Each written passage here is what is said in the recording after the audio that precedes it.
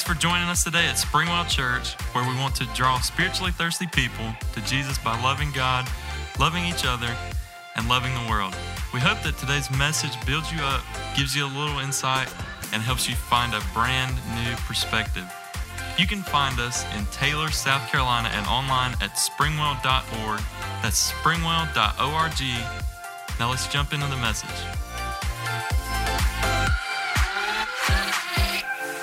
How many of you, like me, would say that you absolutely love GPS? Anybody besides me? Y'all are a sad bunch of people.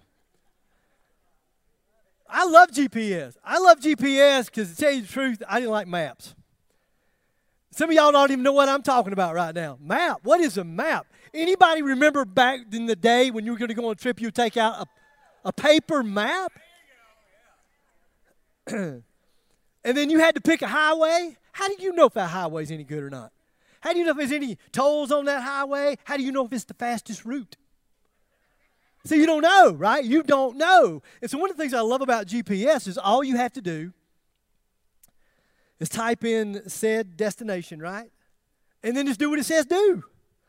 How many of you are like me and want to argue with GPS? Anybody want to say, I'm not turning right here? I know good and well if I just go down. Anybody? But how many people know that if you do what GPS says, it's really easy, it's really simple? Because here's the key. Without GPS, intentions may be really, really good, but direction, not intention, determines your destination.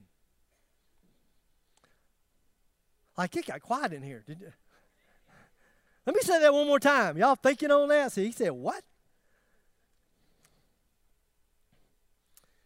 Intentions may be really, really good, but direction, not intention, determines our destination. And I think the very same thing holds true spiritually as well. Intentions are good. Intentions are really, really good. But intentions are not enough that will help you to get to the spiritual destination. Now, hang on, because some of you are really confused about what your spiritual destination is. And it's okay. It's okay, because I think the church we've kind of misled people. Like we've said, you want to give your life to Jesus so that you won't go to hell when you die. Hello? Anybody here want to go to hell when you die? I'm just checking. Like, I've never had anybody in all these years ever raise their hand and go, oh, yeah, it's awesome. Take me a little copper tone. I like the tan.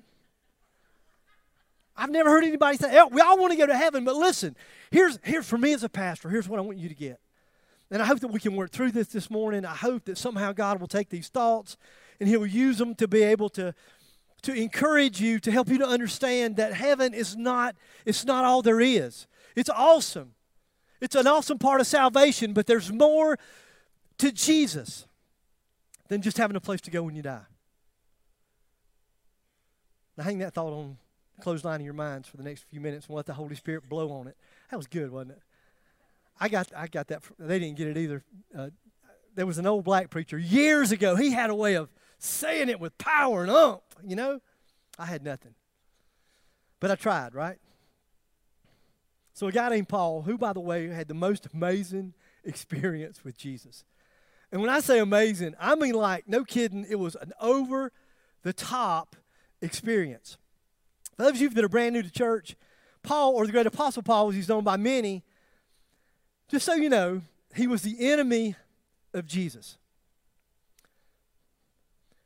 Y'all got that? You taking notes? He was the enemy of Jesus. Now, when I say he was the enemy of Jesus, I don't mean like he didn't dislike Jesus. You know, I don't like Jesus. Now, I mean he literally hated Jesus. Now, when I say hated, that's not really strong enough either.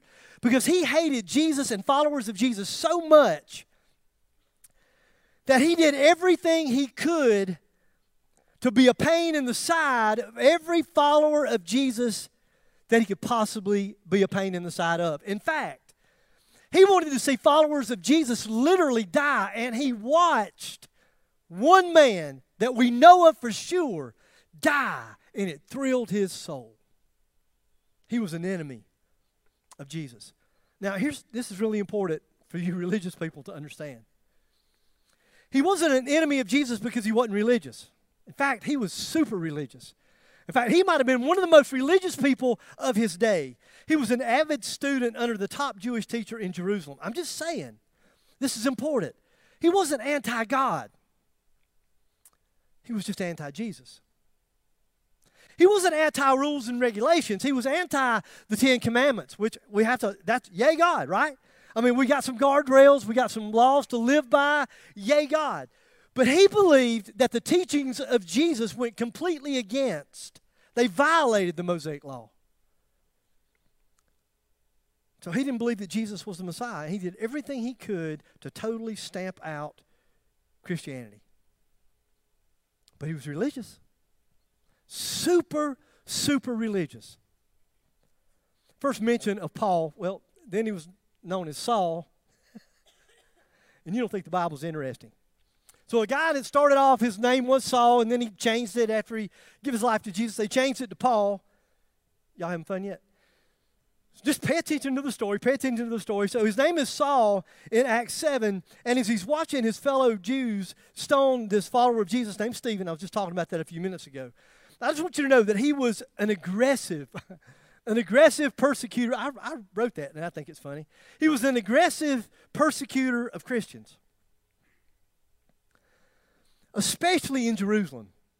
And so he sought and received permission from the high priest to go to Damascus for the sole purpose of imprisoning more followers of Jesus. Now, if you were a follower of Jesus, you would have said, Paul is a bad man. And he was. He would hate you. Hate you. He would hate what you stood for.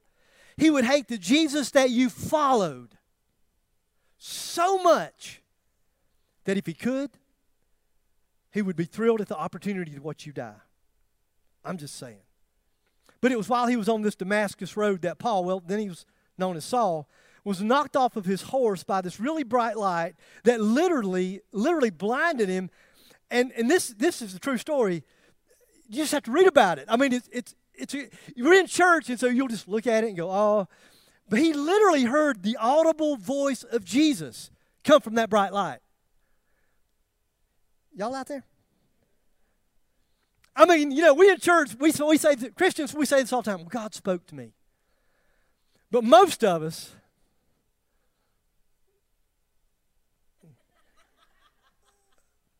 I was going to say we hope. I don't want to use that term, but most of us aren't hearing an audible voice. Hello?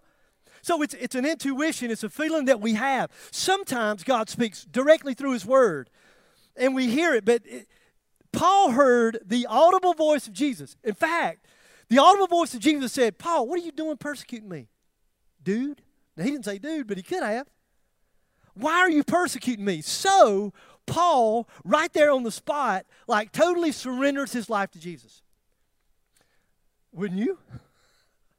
I mean, I got a friend, every time I think about Paul's conversion, I think about a friend of mine who would say, I want to believe. I want to believe. And if I know that if God spoke to him, if Jesus spoke to him in an audible voice, I know that he would believe. And so Paul heard this audible voice, and he 100% believed. And then he spent literally the rest of his life telling people, Jesus, listen, I was wrong. He is the Messiah. Like he was God's son. He is the Messiah. He was the one that we've been looking for all these years. I'm not kidding you. He came to fulfill the law. I thought he came to break the law. He wasn't breaking the law. He was fulfilling the law. And listen, I heard his voice. I know he's alive. I know he's alive. He spent his life telling people that story. So Paul, who was once the enemy of Jesus, after he experienced Jesus, became a fully devoted follower of Jesus. And he's been writing this letter to this little church in Rome, which was a mixed bag of Jewish and Gentile believers. Now, if you're brand new, maybe you missed first week. So who are Gentiles? Y'all help me? If you're not a Jew, you're a Gentile. Does that help you? We complicate things. That's like the Greer version of that. There's probably another fancy guy out there that wrote a book that tells you a little deeper. But that's pretty much it. And so Paul said, listen, I want you guys to have a solid foundation for your salvation. Because he said, I know where you Jews come from, because that's me. I was a very devout Jew. And so I believed in God. I was anti-Jesus. And here's the thing. Here's what I want you to know. The law is good, but the law is not the way to God. And we all came up short, right? So it's not Jesus plus the law. It's not Jesus plus the law. It's just Jesus. Then he looked at these Gentile believers and he said, I want you to have a solid foundation for your salvation, because you know what? You've been living with no hope. You thought that the Jews were God's chosen people. You thought you were nobody, that you didn't have any value. And what I want you to know is that you are valuable to God. And he wants a relationship with you every bit as much as he wants a relationship with those of us that are Jews. And so Paul he's been telling people in this little letter to Romans, he's been telling people that we're just all sinners. You can be religious and lost. You can be not religious and be lost. He just says, it's not that some of us are sinners and others aren't. He said, no, we're all, and this is my definition, we're all as lost as a ball in high weeds. High weeds. That's deep. Think about that. That'll make you smile just a little bit, maybe. We're all as lost as a ball in high weeds. But God provided a way. He provided a way for us to be forgiven and made right with him. And just so you know, the way was God's very own Son, Jesus, who shed his blood on the cross to pay the penalty for all of our sins. Now that's like a really, really sloppy Cliff Note version of Romans 1 through 11. You're not going to find that in the commentary, I promise you. And so for 11 chapters, Paul's been describing God's mercy and his grace and his provision. And then he gets to chapter 12. And then he gets to chapter 12. And for me, as I'm reading through the book of Romans, when he gets to chapter 12, I think it's like he says this. He's like, okay. So I've told you all about the mercy, the grace of God. We're all lost, but God provided a way. Yay God, yay Jesus. And then he gets to chapter 12 and he says, okay, but here's what's next. Here's what's next. And some of you've walked in here this morning and really, you've been struggling in your walk with Jesus because without knowing it, you've said, you know what, there's something, I'm missing something. I don't know what it is. And I gave my life to Jesus. I really did. And I prayed the prayer and I was sincere and I gave my life to Jesus and I go to church and we attend worship service and I pray and I give. I do all, but it seems like there's something missing. And Paul would say, you know what, there's more to it than salvation. There's more to it than just you're going to escape hell and you get to go to heaven when you die. And that's pretty good. That's pretty awesome. Paul said there's more to it than that. And that's what, for me as a pastor, I just so more than anything in my heart, that's what I want you to understand.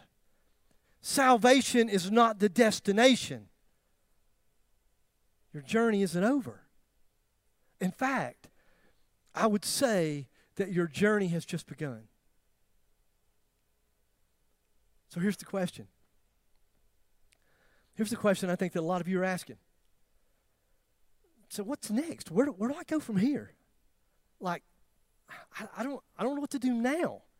And be careful because you'll kind of get into this thing of, well, I've got to read my Bible, I've got to pray, I've got to do these things. And all that is very true, but it'll become mechanical and you'll miss something. You'll miss the relationship. Your intentions will be good, but you won't be clear on what the destination is. So Paul says this, and I use it, chapter 12. So I'm going to use a couple different translations. I'll probably mess with you a little bit. I just like this one because I'm from Greer, and I just think it's awesome. So other translations will say, therefore. Therefore, because of everything that he said in the previous 11 chapters, you got to go back and check that out. That's what the therefore is there for. But I like this because Paul starts off, he says, and so. Don't y'all see that with some attitude? Come on, do you feel it? And so, dear brothers and sisters, I plead with you. And this, oh my gosh. You got to understand why he says plead with. This is not a commandment. It's not in the imperative in the original Greek language. It's not in the imperative. In other words, he's saying, you better, he said, I plead with you. I beg you. I implore you. That's awesome. Because whatever it is that he's about to ask us to do, is something that we do voluntarily. Because if you get mechanical with it, it won't get you to your destination. Your intentions will be good. Your intentions will be good. Box checked. Read my Bible. I prayed today. Box checked. Went to church on Sunday. Box checked. I served 2 services, the 9 and the 11. Check. Pat yourself on the back. God owes me a special blessing. And you will miss the destination. So he says, therefore, thought I'd change up, do a little different translation. Therefore, I urge you, brothers and sisters, in view of God's mercy, to offer your bodies as a living sacrifice. And that word offer or present, as it's used in other translations, it literally means to place beside. Now, right, who cares? Well, it was used in the Old Testament of a worshiper that was placing his sacrificial animal on the altar as an act of dedication to God. And I can already hear, animal rights people, you can't do that. Animals have rights. All but cats. I'm just saying. I know, I'm sorry. It's not a cat person. I don't know what to say. I got nothing for you. So here's the idea. So the idea is, let's say you're a farmer. And you've looked at your life as a farmer. You've spent a year and you're reflecting back over a year and you look at your life and you think, wow, I've had an incredible life. I've had an incredible, blessed life as a farmer. My crops have been like, whoa, I've had a bumper crop this year. I look back and I think, God, give me the right rain at the right time and the sunshine. And everything just went together and I've got a bumper crop. Then you look at your herds and you look at your cattle and you look at your sheep and you go, wow, they're reproducing and I have more and God has just so blessed me. And you look at the material things that you have. And you think, wow, I wouldn't have any of this if God hadn't given the rain at the right time, if God hadn't blessed me here at the right time, if I didn't have this at the right time. But then you go beyond that and you go, and my family, oh my gosh, my family have been protected this whole year. My kids are healthy and strong. You look at your relationship maybe with your spouse and you go, wow. We have the relationship that we do. Karen and I know that we have the relationship that we do, not because we're awesome people, but because we serve an awesome God who has just blessed us. And he's led us and taught us how to do this thing called relationship and marriage. And then most of all, this is the most important. This farmer would look back and he would say, in spite of all that, I'm a mess. I'm just a mess. And I failed God. But I want to thank God that God has provided a system for me to have my sins forgiven. And so these people, this farmer, these folks, they would go to the tabernacle. At the entrance of the tabernacle, they would bring an animal. And that animal could be a bull. Maybe it was a really wealthy farmer. Maybe it was a sheep, a goat, a dove, a pigeon. And they would bring the animal as a whole, and they would give it, and they would say, I'm going to relinquish my right. It's mine, but I wouldn't have this if it weren't for God. And so out of a grateful heart, I'm going to offer this so that its blood can be shed for the atonement of my sin. And I could use it for my own selfish wants and needs, but I'm not. But it went beyond that. It would say, what this animal represents is my life. This sacrifice is going to represent me. So in a similar way, God asks us to offer Him our bodies. Now, you're probably thinking, Lord, why in the world would you want this body? You're probably thinking, I've kind of wrecked it with all kinds of abuse. I've eaten too much. I've eaten way too much. I drank way too much. I smoked way too much. You fill in the blank with smoke whatever. This is Springwell. It's okay. So you go, and you know what? I've done all the right things too little. In fact, I haven't exercised at all. And so you may look at your body, you may think, why would God want this body? I'll tell you why. Because it represents you. It is you. But I don't have any value. You do to God. But I'm broken, not to God. God wants to make you whole. Are you with me? So God said, I just want you. I want your eyes, your brain, your mouth, your hands, your feet. I want what your body represents. All I ever have wanted is just you. It's just you. Don't try to impress God with what you're going to do for God. He says, all I want, I don't want all of those other things. I just want you. And why would we do such a thing? Well, he says, in view of God's mercy. That's why. We would do it in view of God's mercy. And this is really super, super important.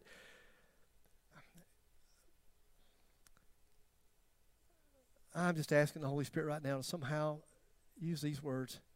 Because you've got to get this. It's not to pay him back for what he's given us. Now, that's a natural response. I get that. I know how I felt.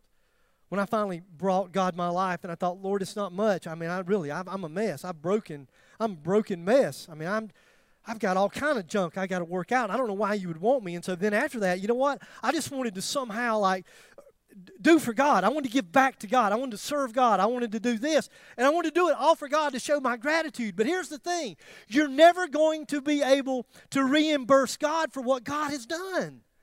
How are you going to reimburse that? How are you going to impress God? What can you make on your best day in craft class? And then at the end, take it and say, what I did. If God were really honest, and he's a loving, merciful, kind God, he'd go, are you kidding me? Watch what I can do. And you'd go, I got nothing. Here's the danger. Here's the danger. The danger is this. Even though your intentions are good, the danger is you're going to get on a performance treadmill and you're going to continue to try to do one good work after the other to pay him back for what he's done. And here's the thing. It's never going to be enough.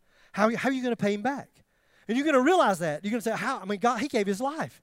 Like Jesus gave his life. He died the most hideous death. They beat him almost to death. He would have never gotten to that point if he hadn't been betrayed by the people that loved him the most.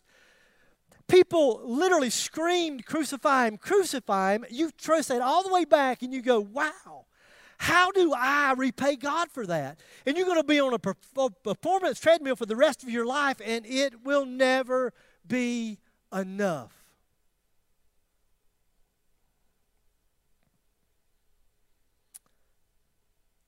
The destination is God is saying, I just want you. That's all I've ever wanted. You said, but I'm broken and I'm a mess. And he goes, I know. I'll take your brokenness. I'll bring healing to your life. And he'll say, but I don't deserve. And he'll say, I know. But it's my free gift. And all I want from you is you. That's all I want. So back in the day, they would, every time I read this, I smile. Back in the day, I wrote this myself. I didn't get this from a commentary. You'll be able to tell. So back in the day, they would offer dead sacrifices. I thought, boy, that was brilliant. What kind of sacrifice do you think they offered? Like they cut the throat, and I don't have any blood, but there's a chicken running around. I don't know. How do you see my mind? I am a sick, sick man. But here's the thing. That makes perfect sense that the sacrifice was dead. But here's what he says. He says, I want a living sacrifice. I want a living sacrifice. You know what the problem with the living sacrifice is? It can crawl off the altar. And that's exactly what we do, right? So when God looks at your body, he looks at the sum total of those parts that make up your body. And so maybe we get to understand that and we say, you know what, my biggest struggle is my mouth. My tongue gets me in more trouble than anybody. Go ahead, raise your hand, set yourself free. Hallelujah. You know what I'm talking about? How many times have you said, if I just shut up, if I could learn the value of shutting up, but I can't do it. I just can't. I may have the right, I just don't have the ability, and so I just keep on. But what you do is you say, you know what, here's the thing. I want to offer my tongue. I'm going to put it on the altar. It's a part of me, and God, what you want is all of me, and so I'm going to make sure that I lay my tongue on the altar, and everything's good until you go to work on Monday morning.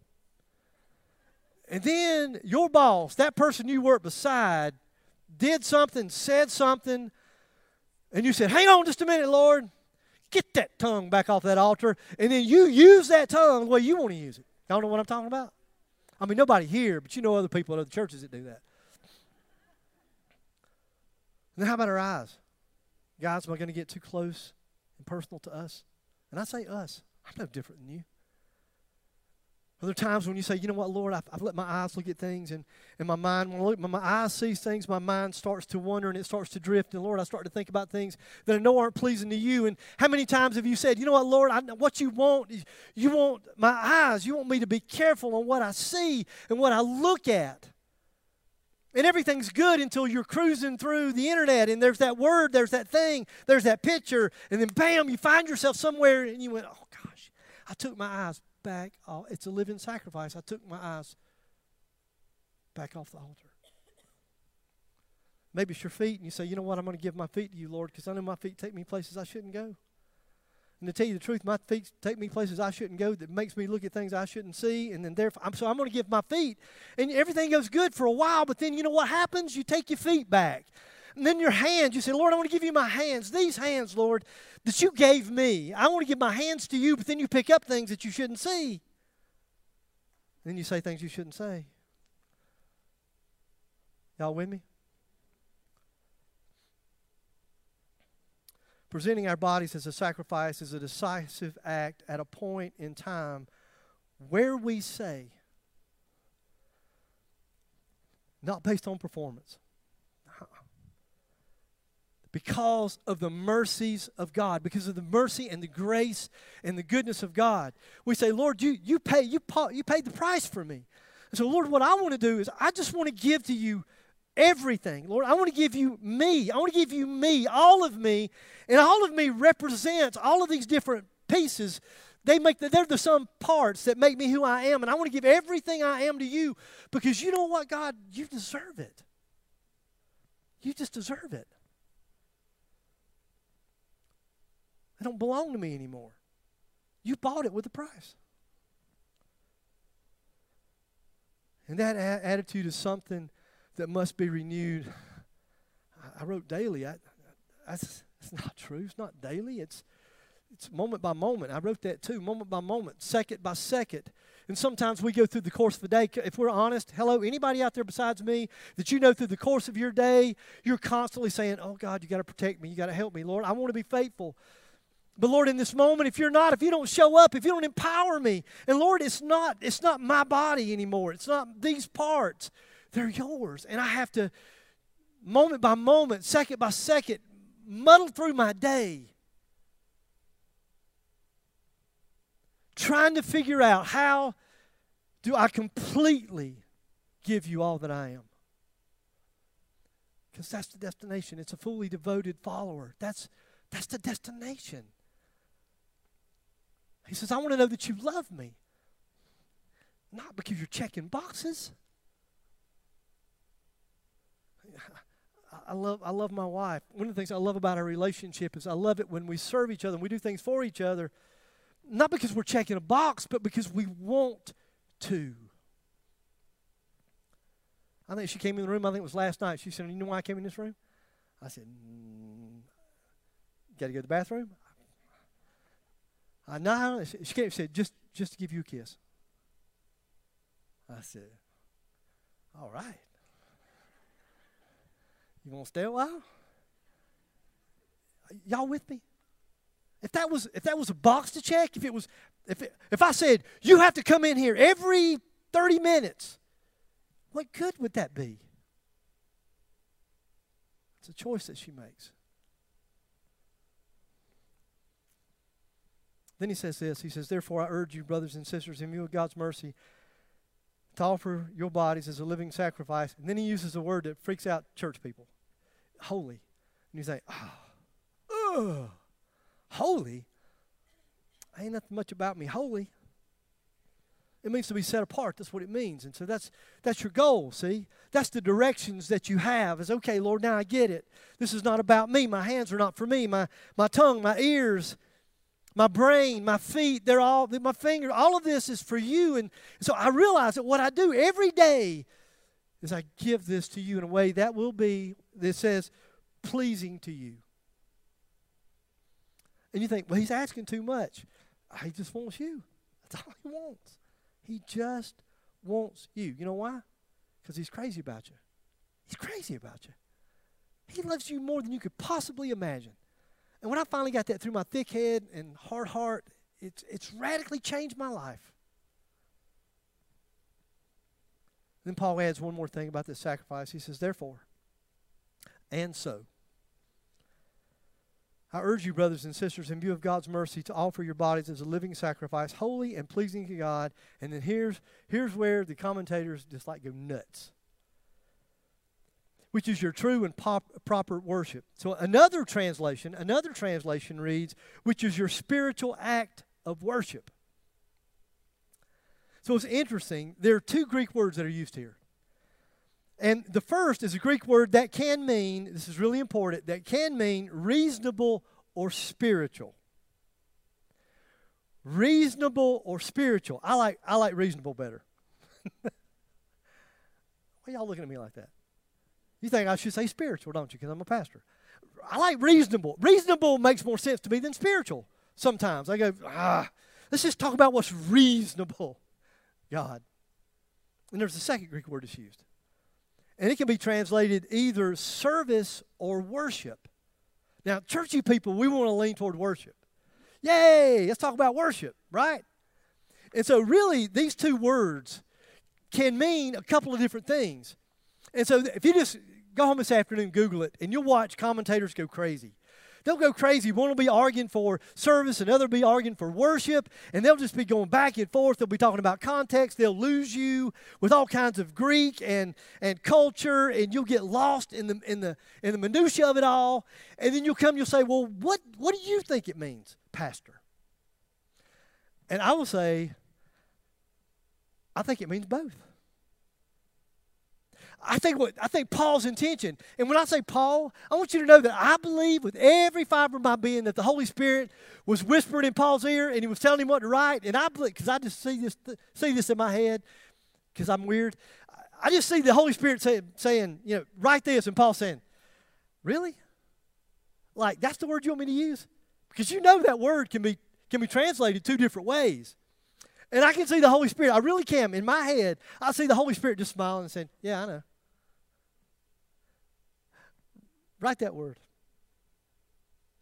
And then he told him to write that second word. And same thing. I said, Paul's going like, really? Like, this is, of all the words we have, and you want me to use this word? It's very ambiguous. It can mean a couple of different things. And I think the Holy Spirit, I just do. I think he had a smirk on his face. And I think he said, yep, just write that word. You know why I think he made it that way? So that we would struggle and say, you know what? Maybe you're wondering, Scott, what do you believe? I believe it's not either or. I believe it's both and. This is what I want.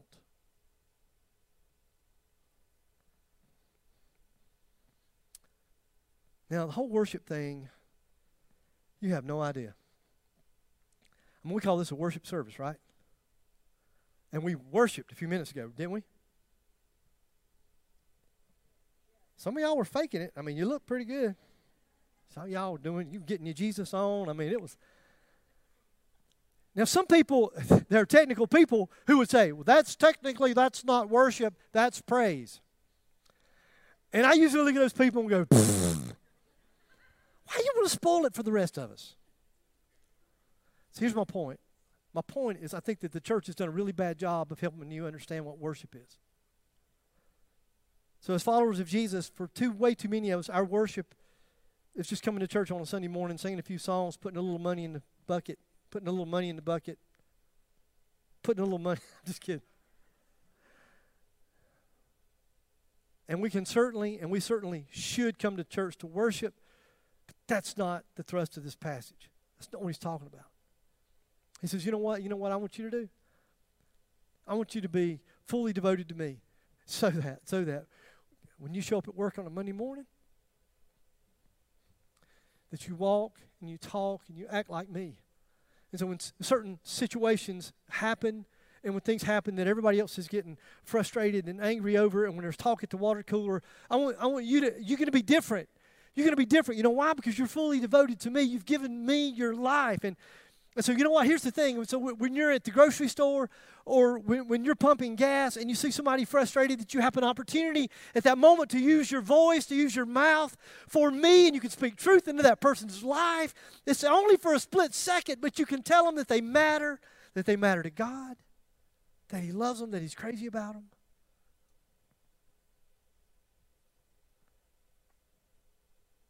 It's just being God's people wherever we are. Sometimes I almost think the worst thing we do is meet on Sunday. Oops, don't tell anybody I said that. Take that offline. Because I'm afraid that we've led people to believe that this is all we do to worship. It's not.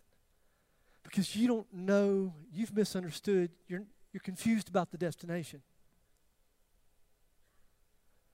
The destination is to be a fully devoted follower of Jesus. So God is asking some folks this morning, as followers of Jesus, in light of all that I've done, will you present your body completely to me? Some of you have been stuck. Come on. Hello, come on. You've been stuck. And maybe it's not your fault. You know what? You didn't know. Thought, man, I'm going to heaven. Yay. And I'm excited. I don't have to worry about going to hell. I heard that sermon, and hell's hot, and it's real, and I don't want to go. You're exactly right. I'm with you. But there's more to it than that. You get to walk with Jesus every day of your life. Listen, you get to walk with Him. You get to talk with Him. He'll talk back. He'll talk through His Word. He'll speak to you. He'll speak truth to you. in the most beautiful, wonderful ways. He'll speak to you. He spoke to me on a beach, whispered in my ear, and He said, Scott, I love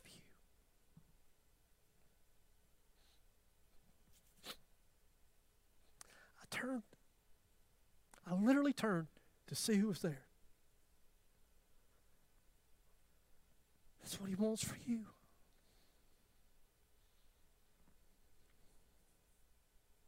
How you get there? By daily sacrificing, by daily surrendering every part of what makes us who we are. That's the direction. That's your GPS. Today, am I giving Him my hands, my feet, my mouth, my eyes, my ears, my brain? That's how you get there. Some of you may have never surrendered your life to Jesus. You're not in the family. And maybe the reason that you're not is that you just didn't know. You had no earthly idea how much Jesus loves you. You didn't know that God was so crazy about you that He decided to send His Son. You just didn't know. You thought it was about rules and regulations, and it was about the Ten Commandments, and it was about these things, and you can't do this, and you got to stop doing that, and you got to walk over here, you got to cut your hair a certain way. It had nothing to do with it. It has absolutely nothing to do with it. It has to do with you understanding the incredible love of God. In fact, here's what Paul said. The great apostle Paul, Romans 10, he said this, if you openly declare that Jesus is Lord and believe in your heart that God raised Him from the dead, you will be saved. For it is by believing in your heart that you are made right with God, and it is by openly declaring your faith that you're saved. As the Scriptures tell us, anyone who trusts in Him will never, ever, not ever once be disgraced. Jew and Gentile are the same in this respect. They have the same Lord who gives generously to all who call on Him. For everyone, every single person who will simply come to the point where they go, wow, the story is amazing. The gospel story, it's amazing. And God, my only reasonable response, I think I have the easiest job in the world. So if you're here this morning, you don't know Jesus, like, why would you not want to give Him your life? Why would you not want to? Maybe you don't have enough evidence yet. Maybe you're still looking for an experience. But from a logical approach, why would you not want to give that kind of God, loving, merciful, kind, generous God, why would you not want to give him your life? Doesn't make any sense, does it? So hear this well. If you're here this morning, you're not a follower of Jesus. Okay, what do I do? Blabbermouth, tell me. It's believing the right stuff. That's part of it. But it's more than believing the right stuff. It's more. It's an attitude of surrender. Y'all with me? Not just to escape hell, not just to get to go to heaven. Because of all that God has done for you, is to say, it's my only reasonable response, is to give your life to Jesus. So if you're here this morning, you're not a follower of Jesus, every head is bowed and every eye is closed, no one's looking around.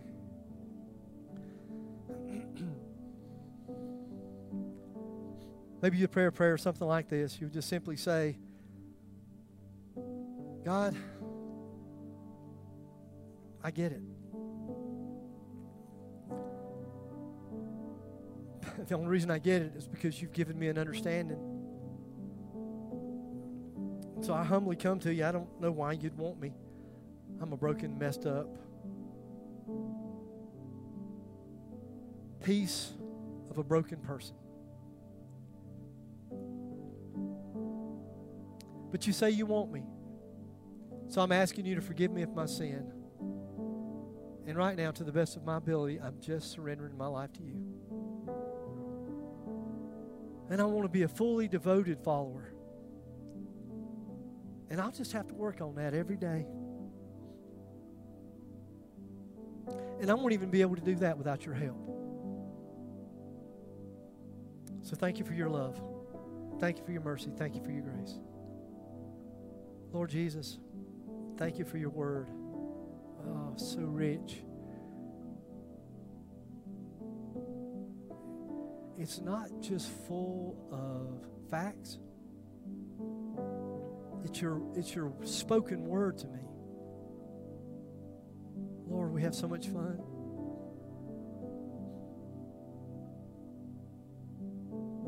When we're together